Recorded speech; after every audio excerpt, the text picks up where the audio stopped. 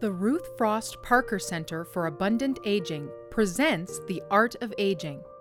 Information and tips on how to experience life more abundantly as we age. Our hosts are John King and Reverend Beth Long-Higgins, Executive Director of the Ruth Frost Parker Center in Marion, Ohio, an initiative of the United Church Homes. Today, we're going to have a special episode that tells the story of three women who entered the ministry from 1970 through 2018. Each of them had very different experiences as the role of women changed over the years. Reverend Bobbie McKay has been ordained for over 50 years and overcame a number of challenges as she created a unique path for her ministry. As we hear Bobbie's story, my co-host, Reverend Beth Long-Higgins, who was ordained almost 20 years after Bobbie, and Reverend Beth Gedert, who was ordained 3 years ago, will share their own experiences. I had had this profound God experience, probably in 1964, and I began to think about going into ministry. Well, that was really crazy. And of course, in 1967, women were not welcome at seminary, and the closest seminary was a Methodist seminary.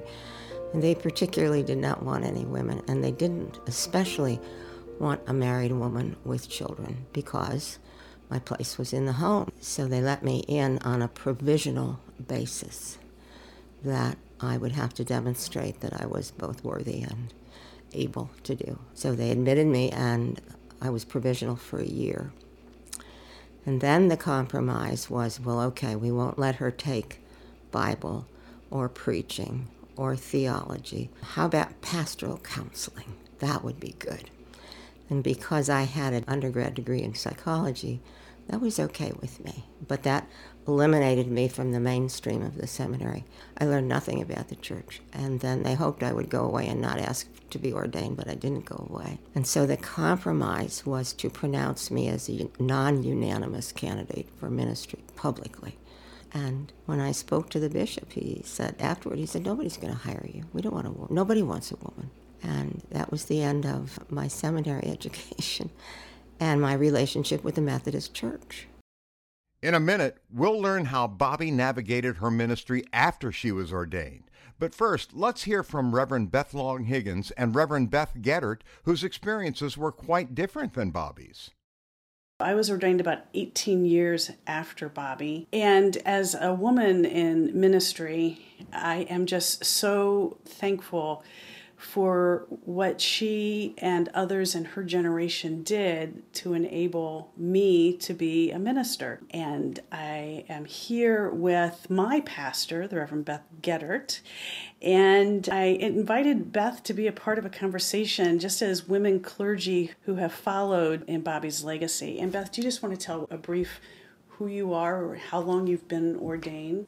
So I was ordained 3 years ago, 33 years ago. I'm 41 years old. I started seminary at age 34, but eventually discerned that pastoral ministry was where my calling was. And I think it had always been my calling, but I didn't have any female ministers growing up. And so this thing that had always been stirring in me, I didn't have a way to recognize it because I didn't have any models for it. When I was finishing seminary, my home church, they were looking for a new senior pastor, and they specifically said that they would not call a woman in ministry. And I thought, how hypocritical is this? Right. That you are going to ordain me, but you're not going to be welcome to be our pastor here. Right. Since then, there have been women on staff in that church, but over 30 years Wow. later, I've not had a woman who's been a senior pastor. The next chapter in Bobbie's story after her ordination came from the initiative of a group of women in a suburban Chicago church. Almost immediately, the women called me and said, we're interested in hiring you as a minister to the women of the church. I was thrilled because as far as the Methodist Church was concerned, there was no job. So we talked. They said, this is what we want. We'll give you your own office. And I said yes, and they said, wonderful, we'll start at X day. What they didn't do was to talk to anybody on the staff of the church. They didn't talk to the senior minister nor the other clergy involved. So when I arrived, Nobody was expecting me. But the women had determined that this was important. And for me, it was another God gift because there were no jobs available. And so I became extremely controversial at the church. I was not allowed to participate in worship. As a matter of fact, I wasn't even welcomed in the sanctuary. I had an office on the second floor. And my ministry was supposed to be a counseling ministry. But I also started to do groups of people who wanted to talk about God. So we had a women's group and then another women's group. And then some men said, well, would you do a group? Well, my ministry kept growing. And there was a persistent group of people that really wanted to get rid of me. And I guess got pretty desperate. And one day, half a dozen of them, men and women, walked into my office when I was working with a group. They didn't knock, they walked in. We watched while they picked up my desk and took it out, and my chair, and my telephone, and everything that was on that side. And I said to them, why are you doing this? And they said, because we don't want you here. And I was stunned. So was the group. And the group decided to do something quite amazingly wonderful. They went out and they bought a used desk, and they refinished it. What I loved about it was they didn't go after this group with, how dare you? They did this. If God had not been with me, I couldn't have withstood the anger that some people had for me being there. Finally, after 4+ years, the powers that be said, we have to either make this official or ask you to leave. So with a very difficult vote and all that, I was finally officially not part of the staff, but it was okay that the women had hired me. I stayed there for 10 years. And established a program of small groups, had several women go into ministry based on the fact that I had done that. So I was right at that edge of women really entering into ministry in a more significant way. I followed Bobbie 18 years later, and I'm just in awe of her courage that she was hired by this group of women in this congregation who did not let the men know Right. and did not have them participate Right. because they wanted a pastor who could relate to their experience. Mm-hmm. I think the story I would tell about the beginning of my ministry would basically be the opposite of the story that Bobbie tells. Zion is the first church that I have pastored as the lead pastor. And it has been incredibly welcoming. It is a very affirming congregation. Everyone there has accepted me.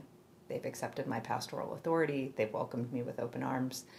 We have that interesting dance of the fact that I'm one of the youngest people in the congregation, and so they sort of simultaneously want to follow me and mother me a little bit, which is something that doesn't happen to men, I'm quite sure. So that's another aspect of being female clergy. A few years ago, I think it was a Christmas Eve service, some of the young women in the congregation who were just graduated high school, maybe in their first years of college, one who just finished college. They were home, of course, for Christmas Eve and greeting each other, and I just caught it out of the corner of my ear as I was walking by. They were talking about how cool they think it is that they have a female pastor. That really warmed my heart.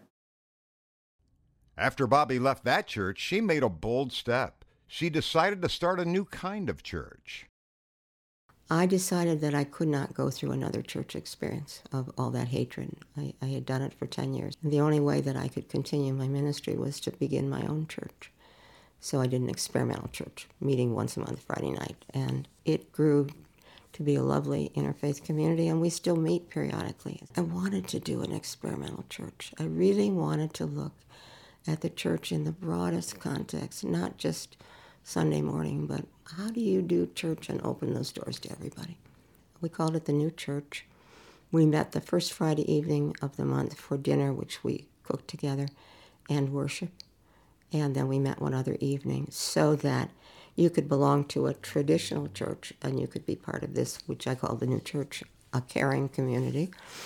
And I called it a caring community because I had just lived through nearly 10 years of being in a non-caring community, and I wanted to establish it myself. And it became almost immediately an interfaith community. Catholics heard about us first, then some Episcopalians drifted in, and then we began to get a few Jewish people, and ultimately at the end we had a Muslim.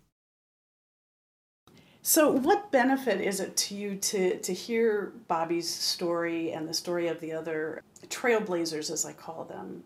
Well, I think Bobbie's story in particular, for me, had a lot of redemption in it because of all of the things that seminary did not allow her to do. She wasn't allowed to take preaching. She wasn't allowed, I think, to take Bible, maybe, or theology, one of those two. Yeah. And so they just shoved her into all of these pastoral care and counseling classes. You know, fine, don't let her in the sanctuary. She's not allowed to be part of worship, but she has this incredible influence in people's personal spiritual lives, right? Like I hope to God we preach good sermons, right? But where it really counts is in people's everyday life. And I just feel like the Lord called her, and God is going to make a way around whatever boundaries we humans try to put up, right? Like, okay, she can't take theology. That's fine. All this pastoral care that you give her, I'm going to use that, and you won't let her in the sanctuary. That's fine. She's going to have an incredible influence in people's living rooms. Bobbie had God moments throughout her life that led her to overcoming problems and finding innovative solutions. More recently, she decided to do research into the God experiences that others have had, eventually partnering with George Gallup and authoring the book, Taking a Chance on God, Exploring God's Presence in Our Lives. Another God moment where I got back in touch with my own experience of God. And I thought to myself, well, if this has happened to me, it's happened to other people. I would like to meet them. So I put together a questionnaire for people to fill out. And then I would have an open meeting opportunity for people to share a God moment if they had one. So at that point, my energy got aroused.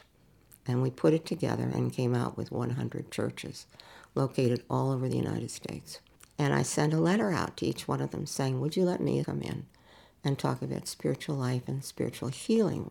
I got 99 yeses in about 2 weeks' time. So it took 2 years.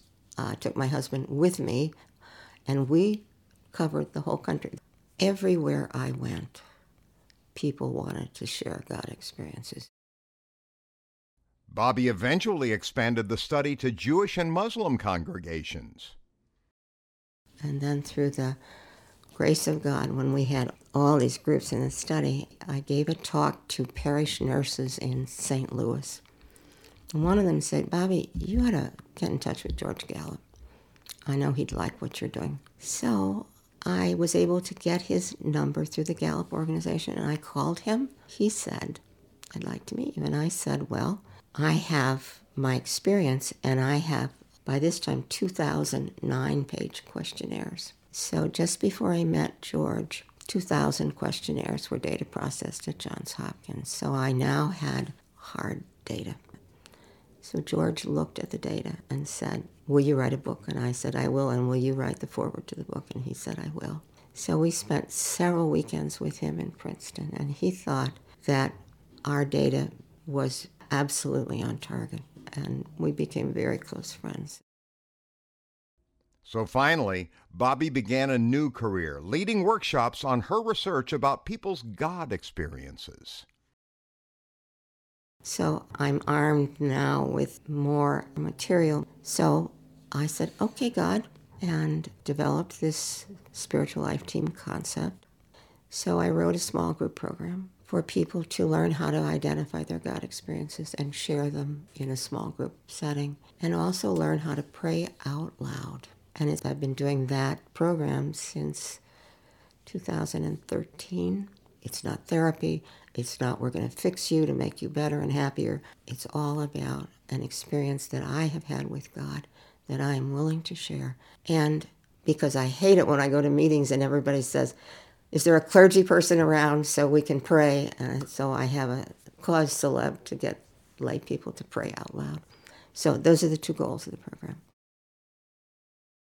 As painful as it is for us as women to listen to Bobbie's story about her call to ministry and seminary and rejection by the bishop, I am always struck that Bobbie lifts up that group that supported her. Again, this is kind of a story of redemption, that in spite of the church, the Spirit was still working and moving her to use her gifts. And not only that group within the church, but then the fact that she started her own community that would meet on Friday nights, and it wasn't in competition with churches, but interfaith, and it's so cool. Interfaith, but it was paying attention to the spiritual needs of those who are around her, and I think that's another part of the redemptive story. It's church. It's not all about you and your rules of who's in and who's out. Right. I think she called it a caring community. Yeah. And that, at its best, that's what we're trying to do. Yeah. Right? Care for one another so that we have the strength and the courage that we need to take on the things in the world that are not like Christ.